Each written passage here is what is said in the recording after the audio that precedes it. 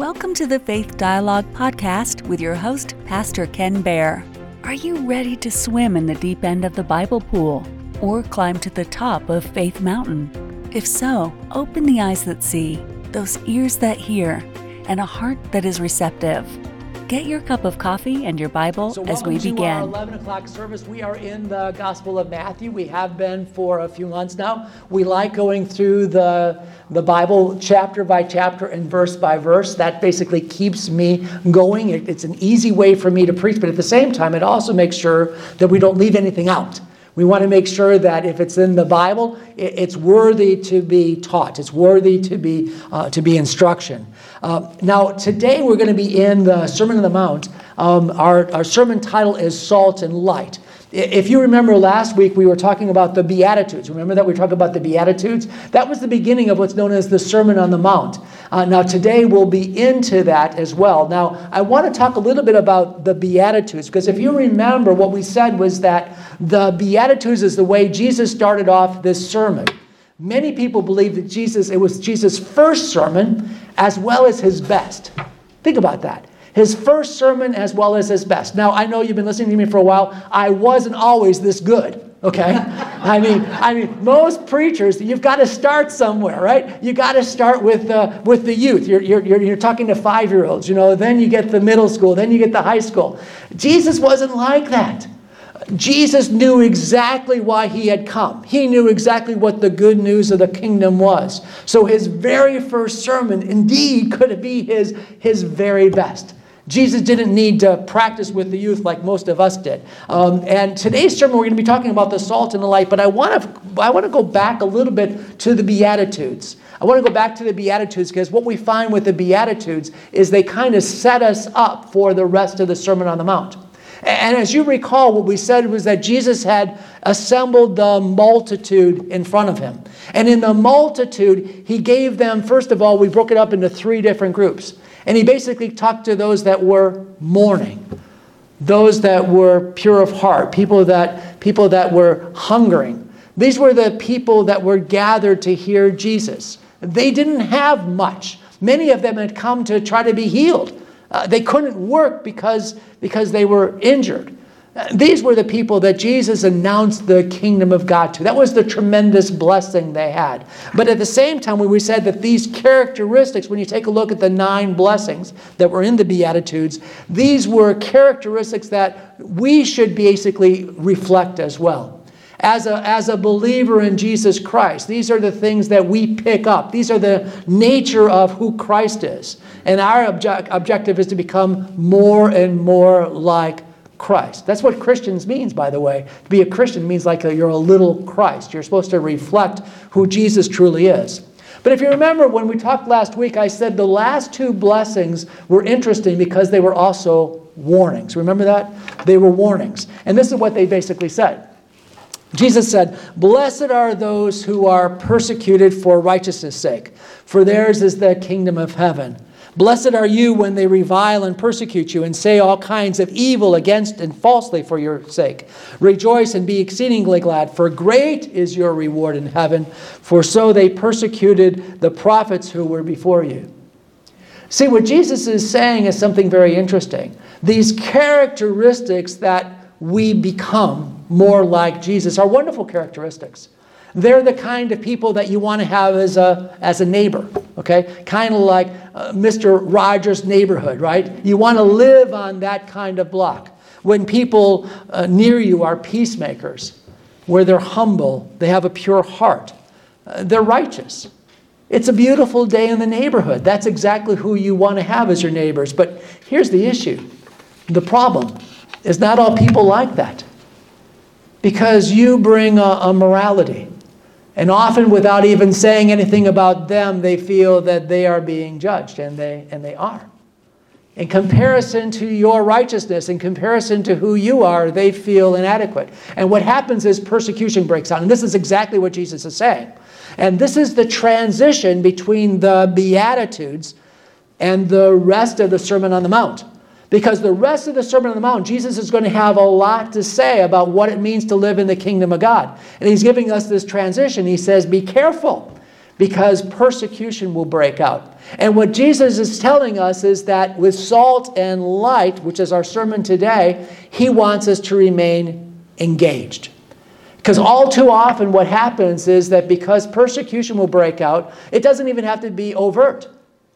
It can just be sometimes feel that you're being laughed at, that people are sarcastic. They're no longer asking you to some of the events you used to go to.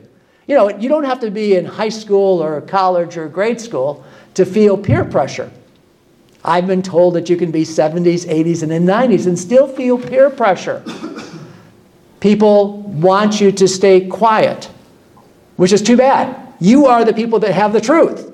The truth needs to be spoken. That's what Jesus is going to talk about with salt and light. And this is the transition that Jesus has between the Beatitudes. Then he has these two Beatitudes that talks about being careful, that there's going to be persecution coming. But rejoice and be glad, because just as they persecuted the prophets, they'll persecute you. But be glad, because great is your reward in heaven. And then Jesus says you need to be salt. You need to be light. This is what it says in verse 13. You can follow along on the screen or in your bulletin. Verse 13 says, you are the salt of the earth. But if the salt loses its flavor, how can it be seasoned? It is then good for nothing but to be thrown out and trampled underfoot by men. You see, this is what happens when you feel that you're going to be harassed, when you believe somehow you're going to be marginalized, when you feel like you're going to be punished because of who you believe in. What happens is we duck. We duck for cover. We hide out.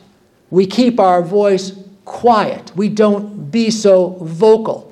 But Jesus says, don't do that. You need to engage. You are salt. Now, when Jesus calls us salt, that's a huge benefit. He's given us a great compliment. But some of you have heard sermons on this idea of salt and light before, probably, right? An easy way to learn is that salt is a seasoning. We use it as a seasoning all the time. My dad would season his food before he even tasted it, okay? That was until he got to the Windsor. They took the salt away from him.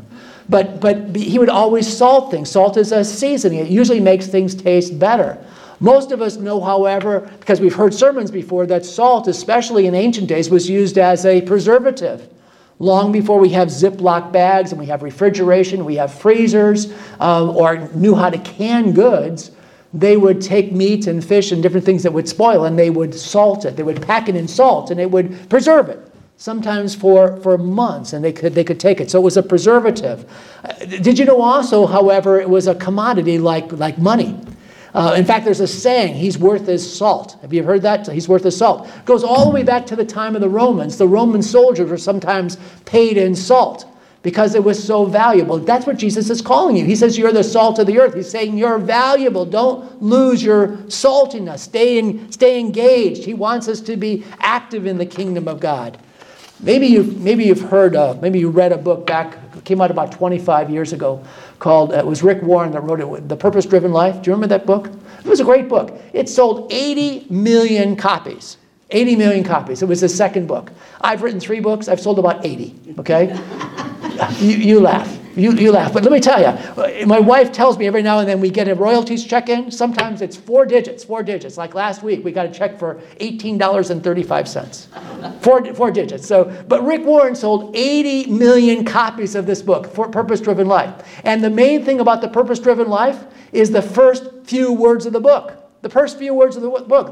The first chapter, it says, it all starts with God. And the very first sentence in this book that sold 80 million copies was, it's not about you. It's not about you. You didn't get saved. You didn't go to church. You didn't go to Sunday school. You didn't learn the law. You didn't learn how to be more and more like Jesus just for yourself. It was to share with others. It was to tell other people the good news of Jesus Christ. Rick Warren's first book was called The Purpose-Driven Church, and it impacted many, many churches. Our church was a purpose-driven church. I loved it because in a church we finally found our purpose as well, because we found that the purpose of the church was very much connected with the purpose of the people.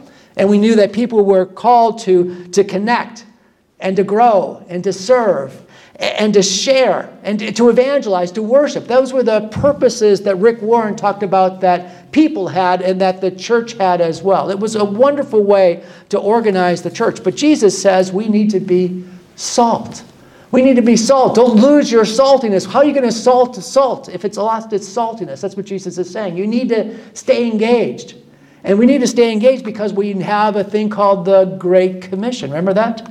Jesus, just before he ascended into heaven, he said, "Therefore go and make disciples of all nations, baptizing them in the name of the Father and the Son and the Holy Spirit, teaching them to obey everything I have commanded you, and surely I am with you always until the very end of the age." That's what it means to be salty, to share your faith. It isn't just your kids that need to know about Jesus. It's your neighbors. It's your friends. If you have the truth and don't speak the truth, you're basically standing up for the lie.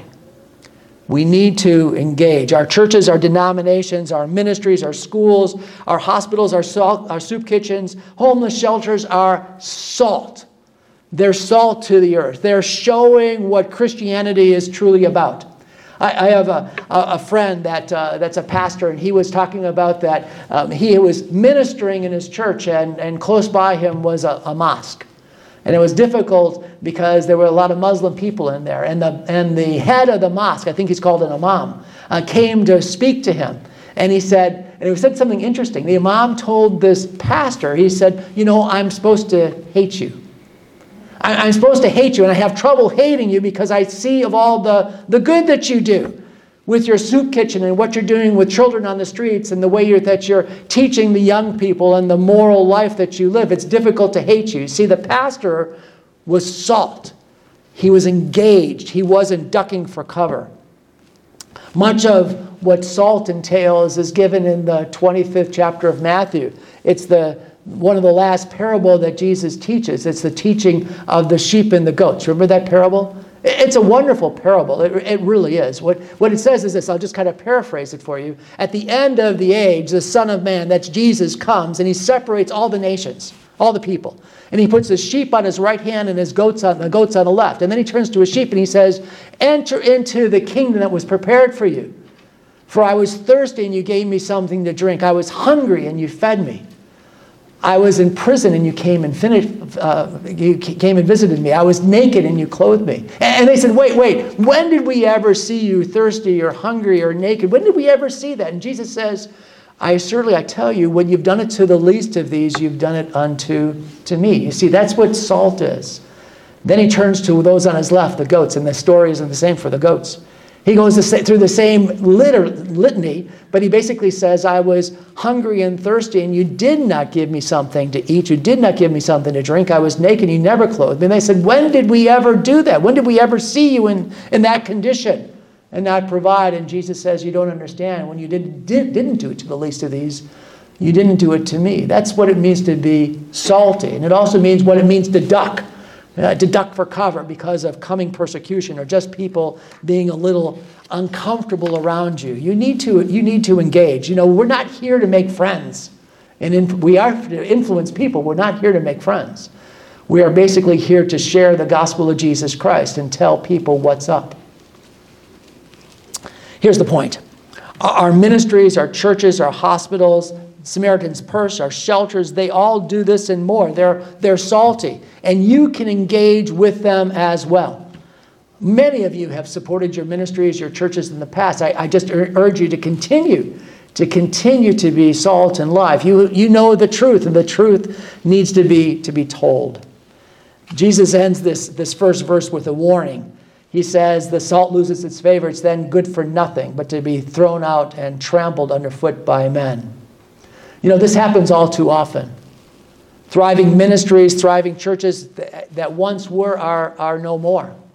They've lost their purpose, and it typically begins when they take their eyes off of Jesus. They take their eyes off of the truth. Let's go on to the next section. Jesus says, you are the light of the world. A city that is set on a hill cannot be hidden, nor do they light a lamp and put it under a basket, but on a lampstand, and it gives light to all those who are in the house.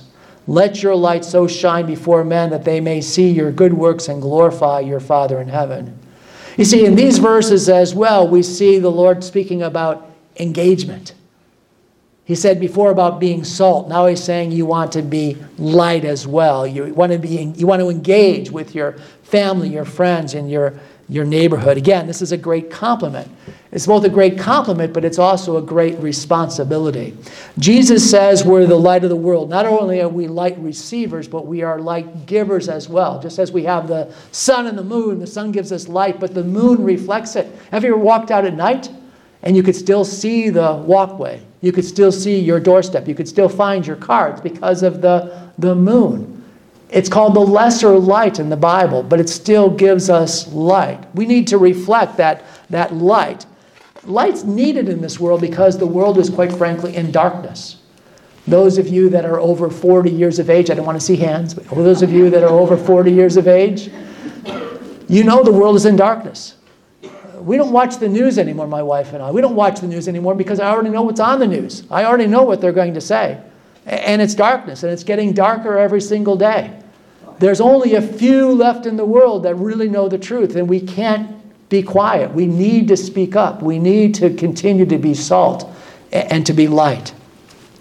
You know, speaking, Jesus talks, he says, a city that is set on a hill cannot be hidden. And I probably told this story before, so if you know this story, just smile, kind of nod at the end, you know, like it's the first time. But there was a time when I spent way too much time away from home.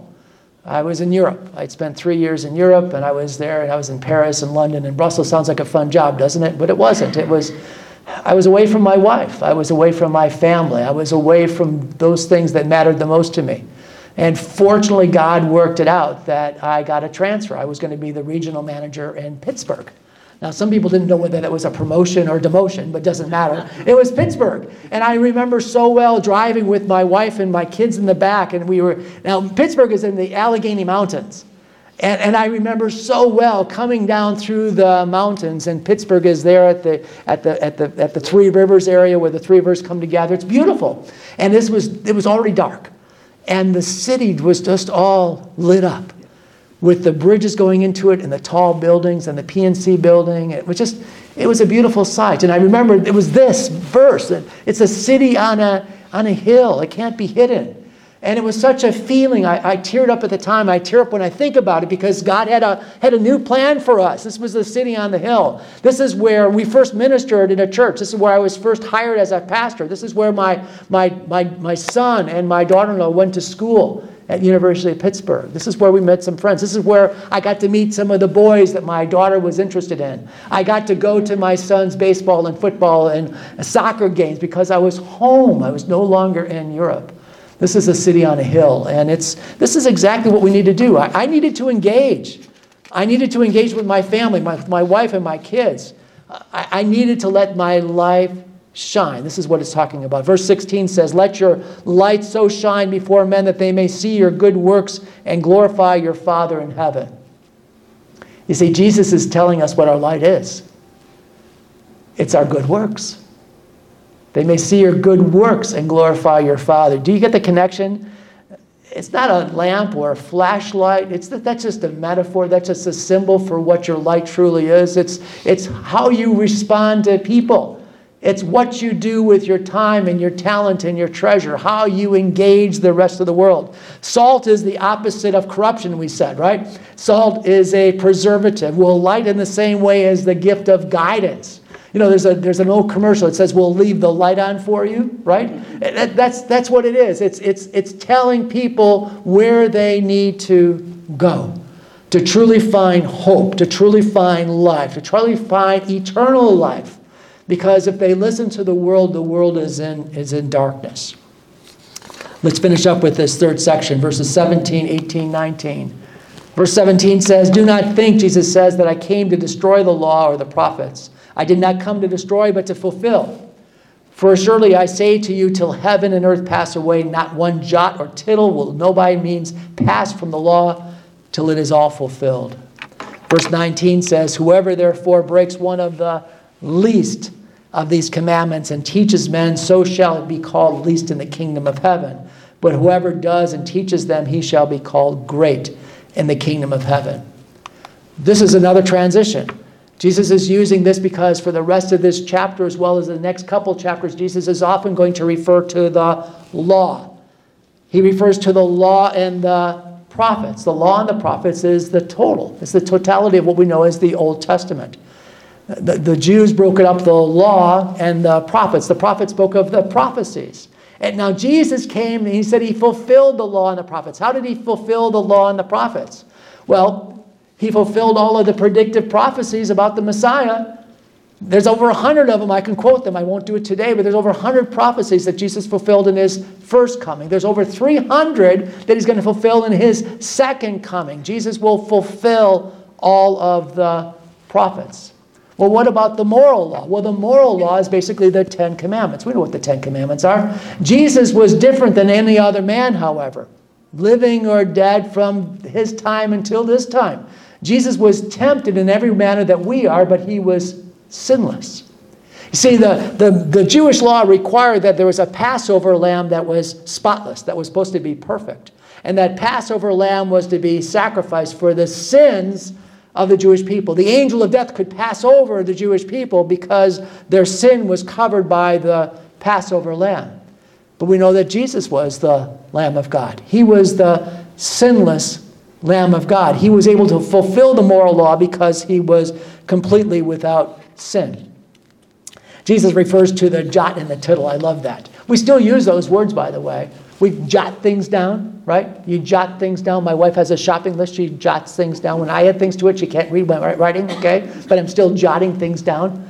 The jot was referring to like the smallest letter in the Hebrew Bible, or Hebrew alphabet. A tittle is in the Hebrew language. Sometimes there would be like a little line, and there might be a little tittle to the right or a little tittle to the left, differentiating one letter from another. Just a little teeny mark.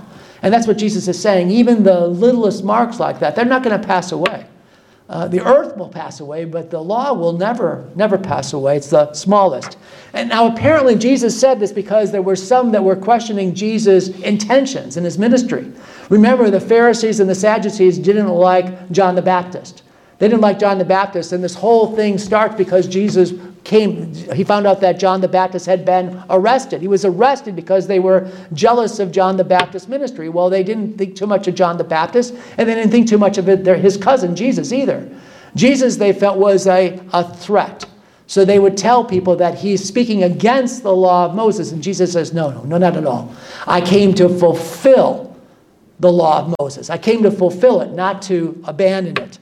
So let's talk a little bit about the law. There's a couple parts of the law. There's moral behavior, which is the moral law. Ceremonial law, that's primarily the sacrifices, the feast days. And then the civil law. The civil law has mainly to do with restitution. What do you do if your ox gets out of your barn and gores somebody else? What's the restitution there? They're basically how people were to operate as a society.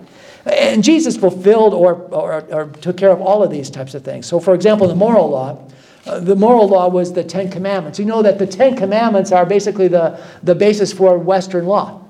Our laws today, do not kill, do not steal, those laws are still on the books today. They're still the moral law. Jesus was able to fulfill them, but they're still 10 Commandments, right? They're not 10 suggestions. They're 10 Commandments. It was the basis of our laws today. Now, Jesus took away the penalty of the law. Because he died on the cross, he took away the penalty of the law. He knows that we still can't fulfill the law perfectly. We still violate the law, but we're free from the law of sin and death. The Bible says that the law of the Spirit of life in Christ Jesus now makes us free from the law of sin and death. That's the book of Romans, chapter 8, verse 2. That includes sexual context. It includes penalties for failure to obey the ordinances. Moral law does not point as much people to Jesus as it does point to their sin. And Jesus didn't do away with that. The law is still there. Now, there's also ceremonial law. Ceremonial law has a lot to do with what goes on in the temple. And what went on in the temple was typically the Passover feast, all of the feasts, the Passover and the Feast of First Fruits. There were actually 7 different feasts that were very, very important to the people of Israel. 7 feasts. And Jesus said that he fulfilled these. Isn't that interesting? He fulfilled them. How did he fulfill them? Well, scholars will tell us that there were 7 feasts, 4 that were in the spring, 3 that were in the fall. And if you've been in any of my prophecy classes, we've gone through this before, that Jesus fulfilled, or the church fulfilled, all 4 of the spring feasts. The Passover was fulfilled by Jesus at his crucifixion. The Feast of Unleavened Bread was fulfilled by his burial in the tomb. The Feast of First Fruits was fulfilled by Jesus' resurrection. And then there was Pentecost. Pentecost was 50 days afterwards, and it was fulfilled when the Holy Spirit came. Those were the spring feasts, and they've all been fulfilled. The Bible tells us that the 3 fall feasts, the Feast of Trumpets, the Day of Atonement, and the Feast of Tabernacles will all be fulfilled in the 7 years of tribulation. But that's for another day.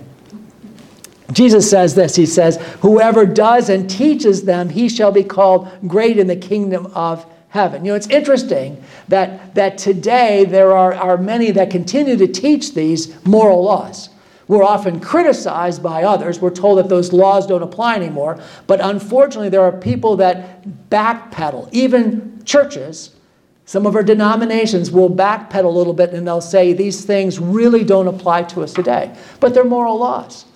There are laws about fornication. If you don't know what that means, see me after the class. There's fornication. There's adultery. There's divorce. Homosexuality.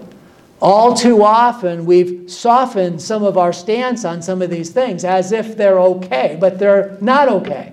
The Bible very clearly says that if those that practice these things will have difficulty. They'll end up in death. There's a result to these types of things, and it's not good. Now, don't get me wrong. We are free from the penalties of, wages of sin is death, but we've been saved. We are new creation. As a result, we have a different standard. But Jesus says, be careful, because those who teach these things are called great. Those who do not teach these things will be called the least in the kingdom of God. So let's go on. Let's finish up with the very last verse. Verse 20. Jesus says this. He says, for I say to you that unless your righteousness exceeds the righteousness of the scribes and the Pharisees, you will by no means enter the kingdom of heaven. Now, it's interesting. We hear the righteousness of the Sadducees and the Pharisees, and we kind of smile, right?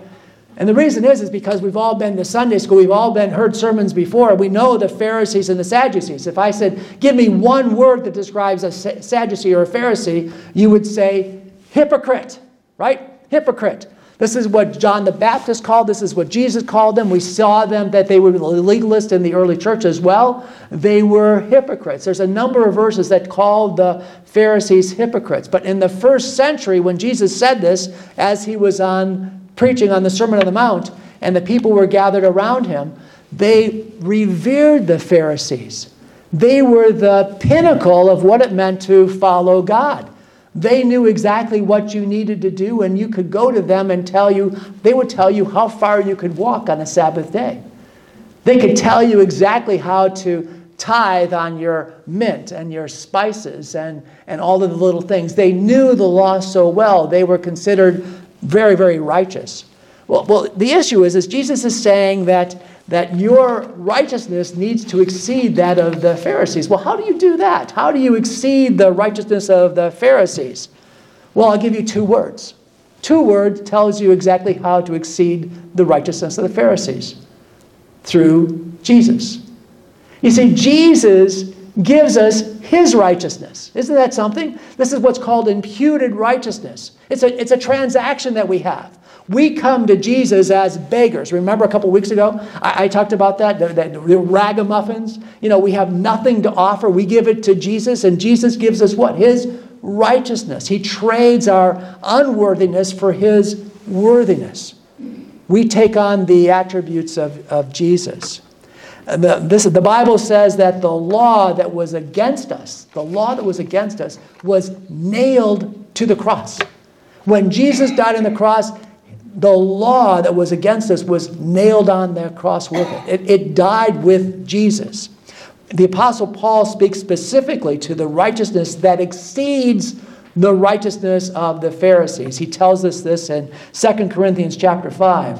Paul says, for our sake, he made him, that's Jesus, to be sin, who knew no sin, so that in him, that's in Jesus, we might become the righteousness of God. And my friends, I tell you, the righteousness of God trumps the righteousness of the Pharisees and the Sadducees. That's exactly what Jesus meant when he said that your righteousness needs to exceed the righteousness of the Pharisees. You put on the righteousness of God. Amen? You've been listening to Faith Dialogue with Pastor Ken Baer, recorded live at Celebrate Seniors, a ministry of Faith Dialogue.